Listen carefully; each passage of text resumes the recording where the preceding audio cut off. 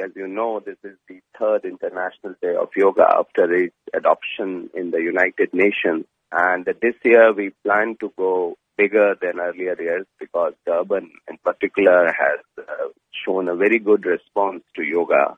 And we would need more and more people to participate in these free sessions to make it a success. What is it about yoga that you believe brings people together to allow them to share a space and find that inner peace? Yoga is a science which is basically has a very holistic approach to achieve this balance of mind and body.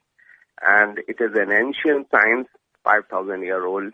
A lot of them involve around the breath. Today, there are so many chronic diseases like the cardiovascular diseases, joint pain. People today are stressed. They have anxiety. They have so many mental issues today because of the pace of life. Yoga plays a very important role. The fact that the science has lived for 5,000 years, so frankly, yoga has a very proven track record. What about those that have never tried yoga before? Is International Yoga Day for them too?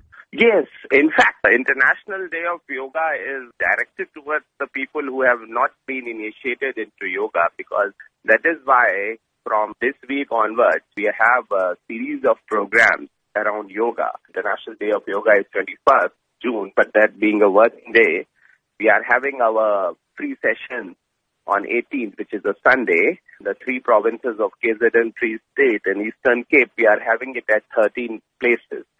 And here in Durban, we are going to have it at the amphitheater on North Beach from 8:30 to 10:30 in the morning.